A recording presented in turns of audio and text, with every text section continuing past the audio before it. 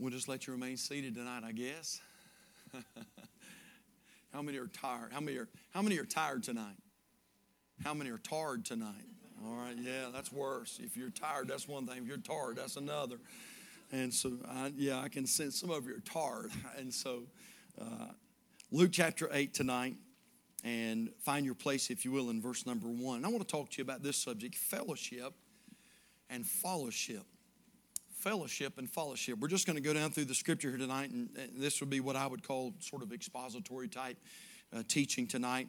Luke chapter 8 and verse number 1. And the Bible says, and it came to pass afterward that he, talking about Jesus, that he went throughout every city and village preaching and showing the glad tidings of the kingdom of God. Now notice the next few words. The Bible says, and the 12 were with him, and certain women, which had been healed of evil spirits and infirmities. Mary, called Magdalene, out of whom went 7 devils, and Joanna, the wife of Chuza, Herod's steward, and Susanna, and many others which ministered unto him of their substance. And so I want to take just a few minutes tonight. We're going to just camp out in those 3 verses this evening. And I want to talk to you about fellowship and fellowship. And so let's pray together tonight. Father, thank you so much for Wednesday service, and thank you for the good spirit that's here tonight. A lot of praises and thanks. God, we thank you for the good missionaries that we are reminded of this evening, and we pray for them. And Lord, it encourages them when they know that they have churches back home that haven't forgotten about them. And Lord, they're reminded when we send the support, but Lord, they're encouraged even more so when they know we're praying for them. And God, we pray for them tonight that you'd encourage them and help them. And Lord, we thank you for the good music and the singing and the specials and all those things tonight.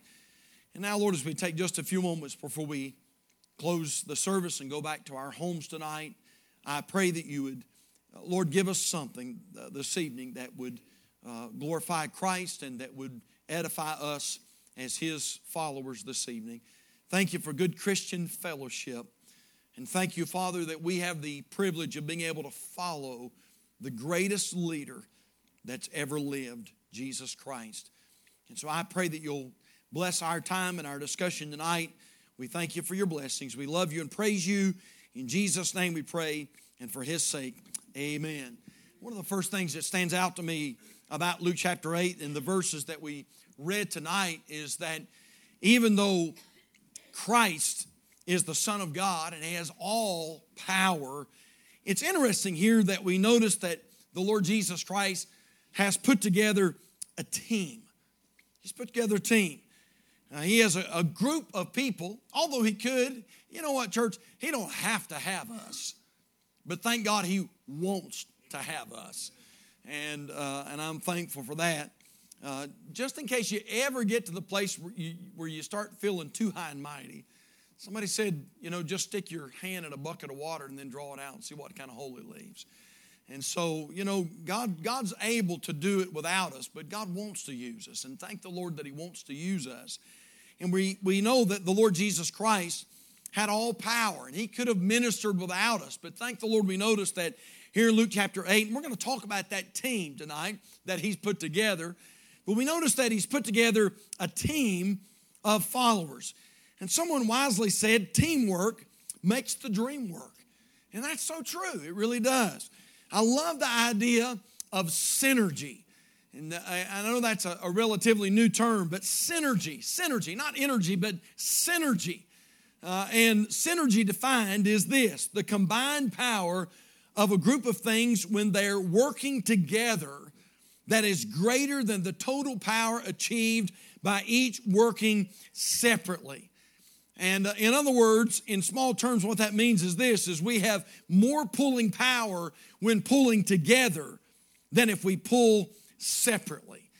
And you know what that means, church? That means that if we would all get in the yoke with Jesus and we just all decide that we're going to work together, you know what? It would astound us what God could do in Union Grove, North Carolina. By the way, it's exactly why churches are in a decline nowadays. They tell us that approximately 80% of all churches in North America have either reached a plateau or are declining. And the reason is because of this. They tell us that in the average church, 10% of the people do 90% of the work. And now I don't know how close to being true that is, but I do know this, it's pretty accurate. In the average church tonight, about 10% of the people do just about all of the work.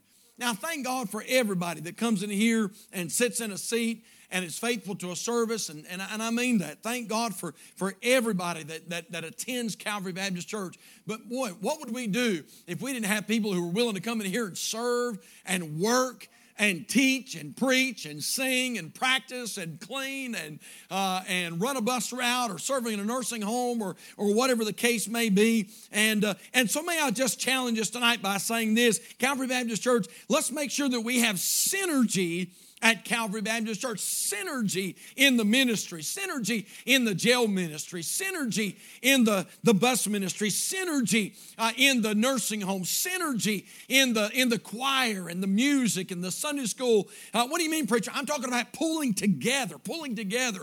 And thank God that there are some people who believe in synergy when it comes to financial giving. And because of that, we're going to be able to send 1,000 Bibles to the country of Papua New Guinea. But while I'm saying that, may I just say this? You know what? I wonder what would happen, though, if everybody decided to give. Because the truth of the matter is that's a great number. We thank God for that. But you know what? There's still a lot of people that aren't giving at Calvary Baptist Church. Now you say, preacher, you shouldn't look, and I don't look. I don't know who's giving, who's not giving. Thank God our financial secretaries take care of all that. But I just know by talking to them, and they'll say, you know, preacher, that was a good offering. But if everybody would give, there's no telling what would happen at Calvary Baptist Church. I wonder what would happen if everybody got involved in synergy when it came to prayer. And we started praying for the services and asking God to bless in a great, great way. And so let me just encourage us, man, let's just all get involved in the work of the church. Now, there's several things we notice here tonight in this passage that I want you to see this evening. First of all, we notice that Christ has a following. Now, look, if you will, Luke chapter 8 and verse number 1. And I want us to pay attention to this following tonight. I think it's interesting, and I think it'll help us tonight. Luke chapter 8, verse 1. The Bible says, and it came to pass after that he went throughout every city and village, preaching and showing the glad tidings of the kingdom of God. Then the Bible says, and the 12 were with him, and certain women which had been healed of evil spirits and infirmities, Mary called Magdalene, out of whom went 7 devils, and Joanna, the wife of Chuza, Herod's steward, and Susanna, and many others, which ministered unto him of their substance. Now, we notice here that there is an interesting group of very diverse followers. Now, just so you could maybe remember these a little easier, they all start with the letter P, all right? So several people that I notice here that are involved in his team. Number one is pescators. Now, everybody knows what a pescator is, don't you? Y'all don't know what a pescator is? Listen, you've got a college graduate talking to you tonight, amen? No, I didn't know what it was either, amen. And a pescator is a fisherman. That's what a pescator is. And so aren't you glad you came here on a Wednesday night to learn that? Some of you are pescators and you didn't even know it. And pescator. And so we notice here the Lord and his team had fishermen. Now wait a minute now, church. You say, preacher, why in the world would you even bring that out? Because it's important. Now, you know what that tells me? That tells me that in the Lord's team, he had some very simple people. That tells me that the Lord Jesus had some everyday blue-collar workers. These were guys that were sort of rough around the edges. In fact, if you go and you study a little bit about the fishermen, you'll find out that often they were either fishing or they were mending their nets. And all day long, they spent time working and cleaning their nets and mending their nets. They were, in other words, they were laborers. They were hard workers. These were the kind of guys that had calluses on their hand. These were the kind of guys that had blisters. And these were the kind of guys that knew what it was to fish when the weather was good and fish when the weather was bad because they had a living to make. And so we notice here that he had pescators in his team. But then, how about this? We notice that he had publicans in his team. Publicans. Now, you know what a publican is. That's a tax collector.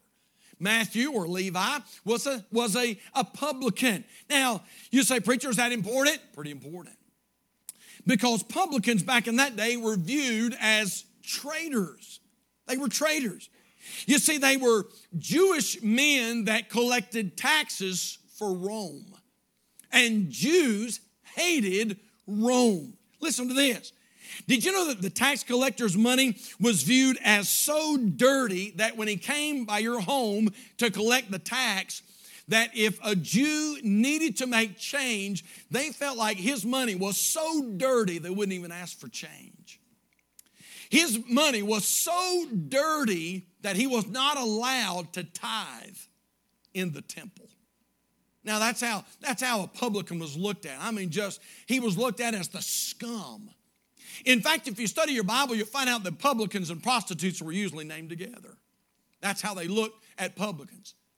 And yet the Lord Jesus Christ, in his team, has these rough fishermen, calluses on their hand. They're not very, their speech doesn't sound like they've got a college education. It's just sort of rough around the edges. And then on top of that, he's got a publican in his team. But then we notice that he has proprietors in his team. He's got business owners in his team. The Bible tells us in Luke chapter 5 and verse number 10, and so was also James and John, the sons of Zebedee, which were partners with Simon. And so he had men on his team who were not just fishermen, but they owned fishing companies. And they employed other men as workers and employees under them. And so, now again, I thought this was interesting. So the Lord's got these rough fishermen. He's got tax collectors, IRS. He's got the IRS working for him. And the Lord must have really been hard up back then. And but he's got publicans. And then he's got business owners that are working for him. Well then, if you don't think that's a crowd, are y'all ready for this next one? He's got politicians working with him. You say, where in the world, preacher, do you find that? Well, the Bible tells us in Luke 6:15, Matthew and Thomas, James the son of Alphaeus, and Simon called Zelotes or Zealots. Did you know that Simon was a zealot? He was considered a partisan for Israel's rebellion against Rome. He would have been, in that day and time, he would have been what is known as a politician or a protester. That's what he was. I mean, he hated Rome, and he would have been the kind of guy that went down and held signs up, and was protesting against Rome. And so here the Lord has got all these different people working in his team. He's got pescators, he's got publicans, he's got proprietors, he's got politicians. And then, how about this? He's got the problematic. The problematic. What do you mean? Well, look, if you will, Luke chapter 8, verse 3. The Bible says, among this team, the Bible says in verse 3, and Joanna. Now, who is Joanna? Well, the Bible says she's the wife of Chusa, Herod's steward. Wow. Now, that's interesting. Because Herod is a man who's a wicked king who hates Christ. In fact, he'll do almost anything in his power to try to put Jesus out of business. And yet here's a lady that's married to a husband that's steward to a king that hates the Lord Jesus Christ. Now, here's the thing. As I was reading this seemed to be what the Lord was saying to me. Here's the thing about this. Did you know that Jesus allowed every one of them to come and join his team? And I guarantee you that every one of these, Joanna, Matthew, who was a publican, all these different people, all of them felt loved and felt like they were important. Now, church, I just said that to say this. Did you know, regardless of your background or regardless of your history, it is a wise person who follows Jesus Christ. And so somebody says, boy, preacher, I don't have a very good past. That's okay. Come on, join the team. Amen. Amen. And you say, but preacher, you don't know the lifestyle that I used to have. Well, how's your lifestyle now? If you've been saved and you're trying to serve the Lord, come on and join the team. Amen. And but you say, pastor, you don't know the baggage that I've got. You don't know the skeletons I've got in the closet. Well, thank God he's the God of the second chance. And thank God he's a God of forgiveness. And listen, if you think for a half a second that that's an accident, that God put that in there, I don't think so at all. Here is this team that is traveling with Christ and ministering with Christ. And man, it is one diverse team. And so be sure that you follow the Lord Jesus Christ. Did you know that all of us follow something? Some people follow money. Some people follow pleasure, just constantly living for pleasure. Some people follow popularity. And then I wrote this down. Some people follow self. But did you know following self can get you in a lot of trouble? Following self can get you in a lot of trouble. The other night we flew from Burbank, California into Chicago. And a lot of times when we've made that trip across the U.S., it's clear. It's often clear, especially the further west you get. Some of you folks know you traveled out there. And the further west you get, the less clouds there are. And it doesn't matter how high you are in the plane, you can usually see the ground. But I noticed a lot of this trip, it was real cloudy. And especially coming back. And when we landed in Chicago, we couldn't even see Chicago until we just about were on the runway. And it was a little rainy and foggy, and it was cold. And I noticed that once we took off from Chicago coming to Charlotte, a lot of times once you finally get up so far, you can begin to see. It begins to clear. But I noticed a lot of times when I looked out my window, it was cloudy. And it was like a lot of the time we were flying through a haze.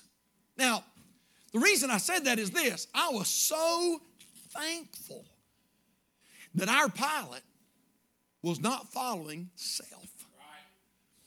Because they tell me that as a pilot, if you get into a haze like that and a cloud bank like that it's real easy to get disoriented. And you think you're going up and you're actually going down. Or you think you're going down, you're actually going up. In fact, I've heard some pilots that have told that if you're not careful, you'll get turned all the way upside down, not even know it.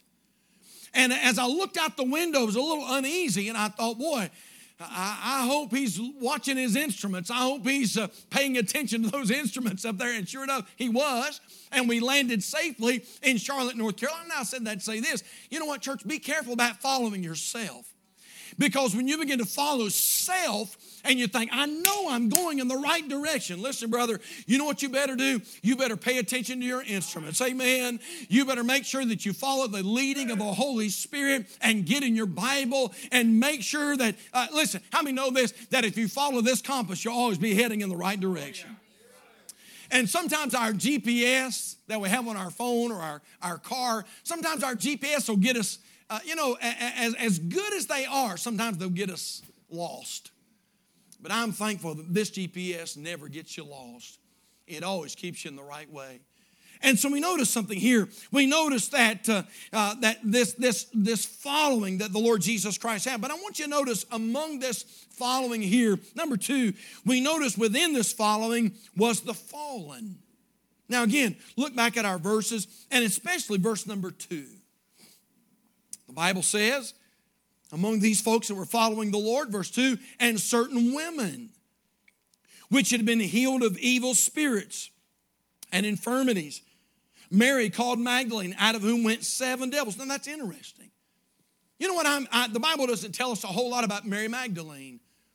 But I'm just guessing that Mary Magdalene was a very wicked woman before she was saved. Now you say, preacher, why do you think that? Well, isn't it ironic that in the same exact chapter number 8, the Bible gives another story. It's called the demoniac of Gadara.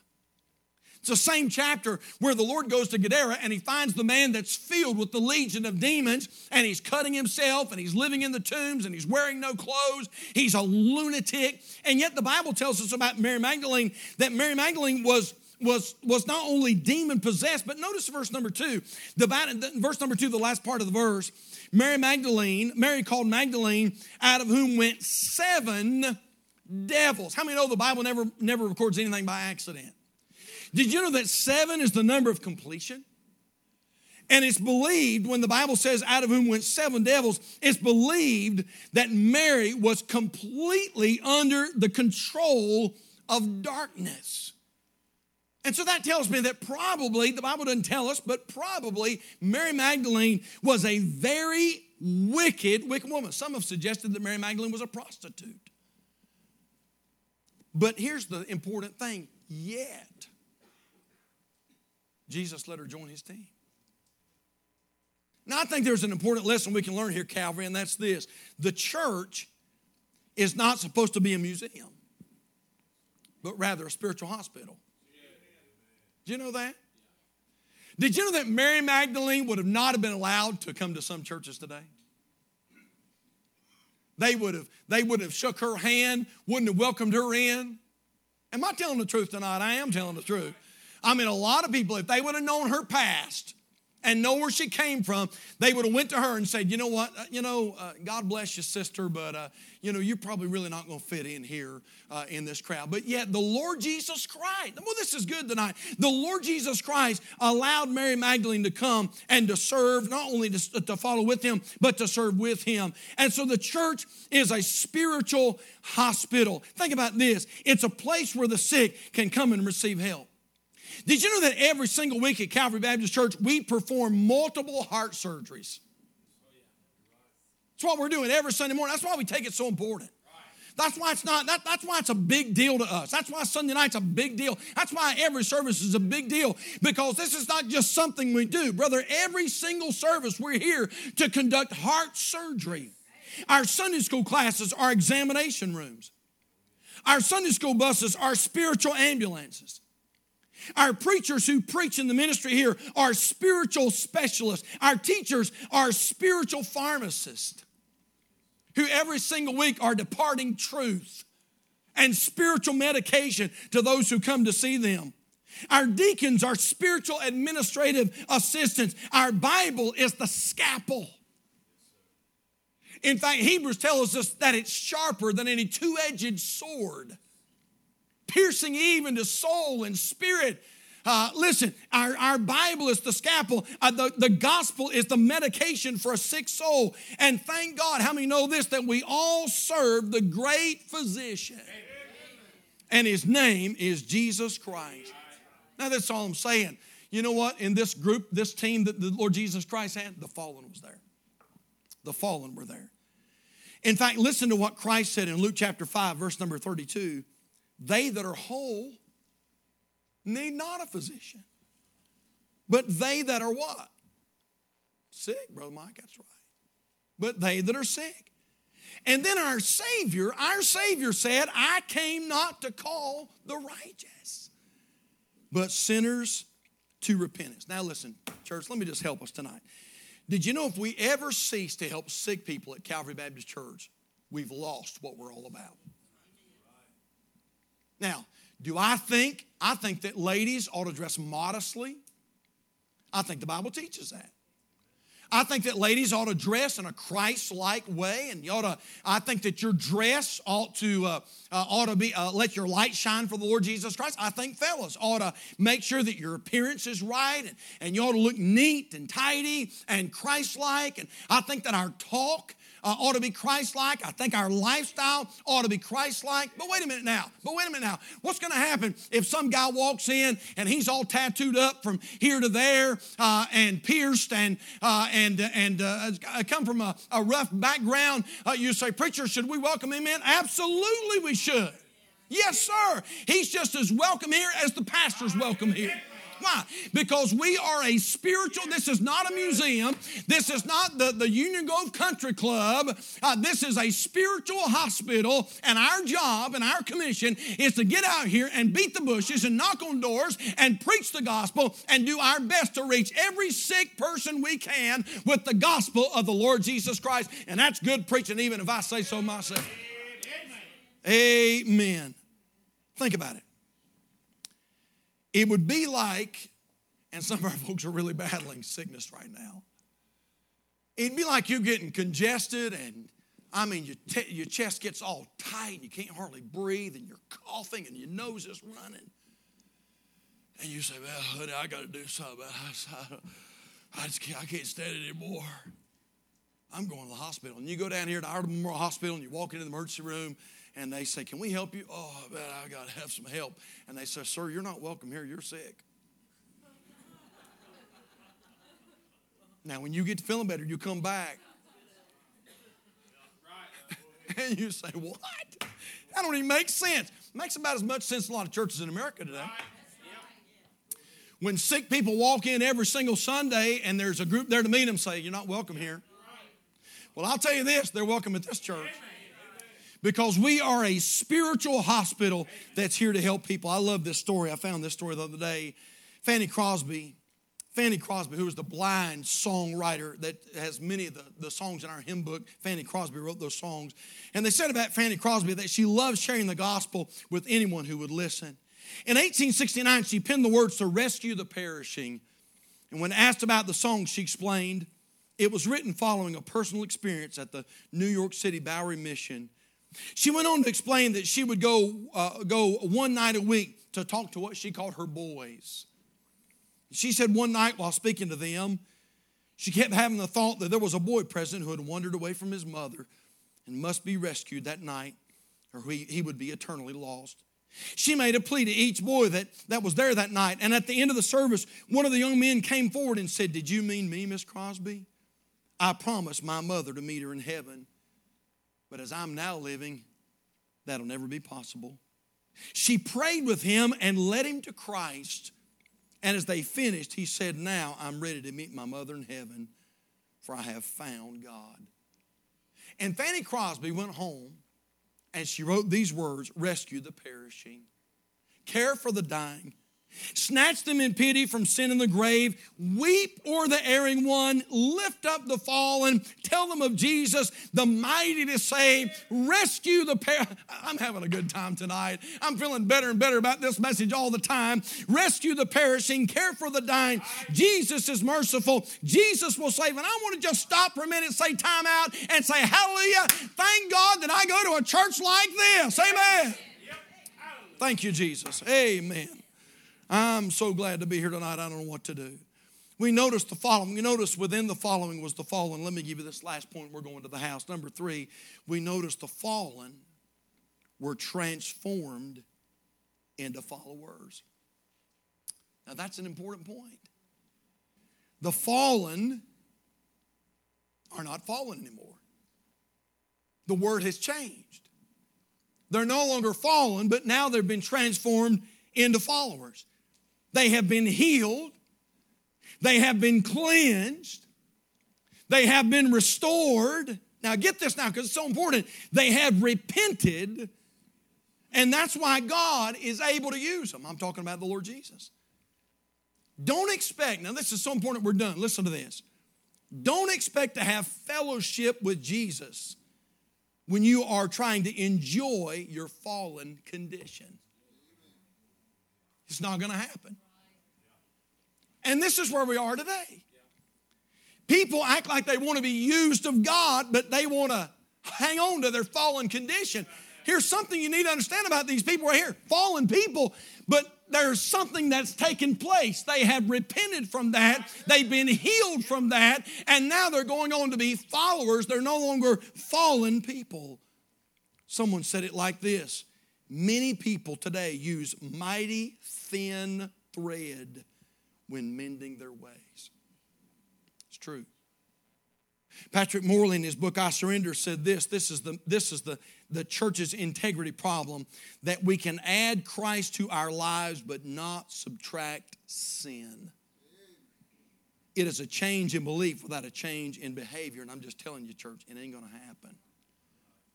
James chapter 4, verse 8, the Bible says, draw nigh to God, and he will draw nigh to you. But the verse doesn't end there. Then it says, cleanse your hands, ye sinners, and purify your hearts, ye double-minded. And so here's the great part of the message. Regardless of who you are, regardless of where you come from, regardless of what your past is, God is willing to bring you on his team. But before you do that, there's got to be some changes. I was reading an interesting story about a place called Wabush. Wabush. It's in Canada. It's a little tiny town in Canada. And for many, many years, there was no way to get to Wabush except hiking there. It's a little town, but honestly, there was no way to get there. No roads, just trails, and people would have to hike there. And they said that finally, because the population grew, that Canada, the country of Canada, they carved out a road to Wabush. One little road, little dirt road. And it had one road going in, one road coming out. And they said that it took about 6 to 8 hours to travel that little dirt road to get to Wabush, Canada. But they said this, if you ever made the trip, the 6 to 8 hour trip down that dirt road, and you decided that you wanted to leave, the only way you're going to leave is by turning around and going back the exact same way you came. A lot of people want Jesus to use them, but they aren't willing to turn around. And if we're ever going to be used, the Lord's ministering to me tonight, amen. If we're ever going to be used of God, you know what we're going to have to be willing to say, Lord, show me what you want me to do. I'll be willing to turn. I'll be willing to change. I'll change my talk. I'll change my dress. I'll change my actions. I'll change my lifestyle. But Lord, I don't want to be fallen. I want to be a follower. Amen. Wow. I got blessed tonight. Amen. Father, thank you so much for this time we've had together tonight.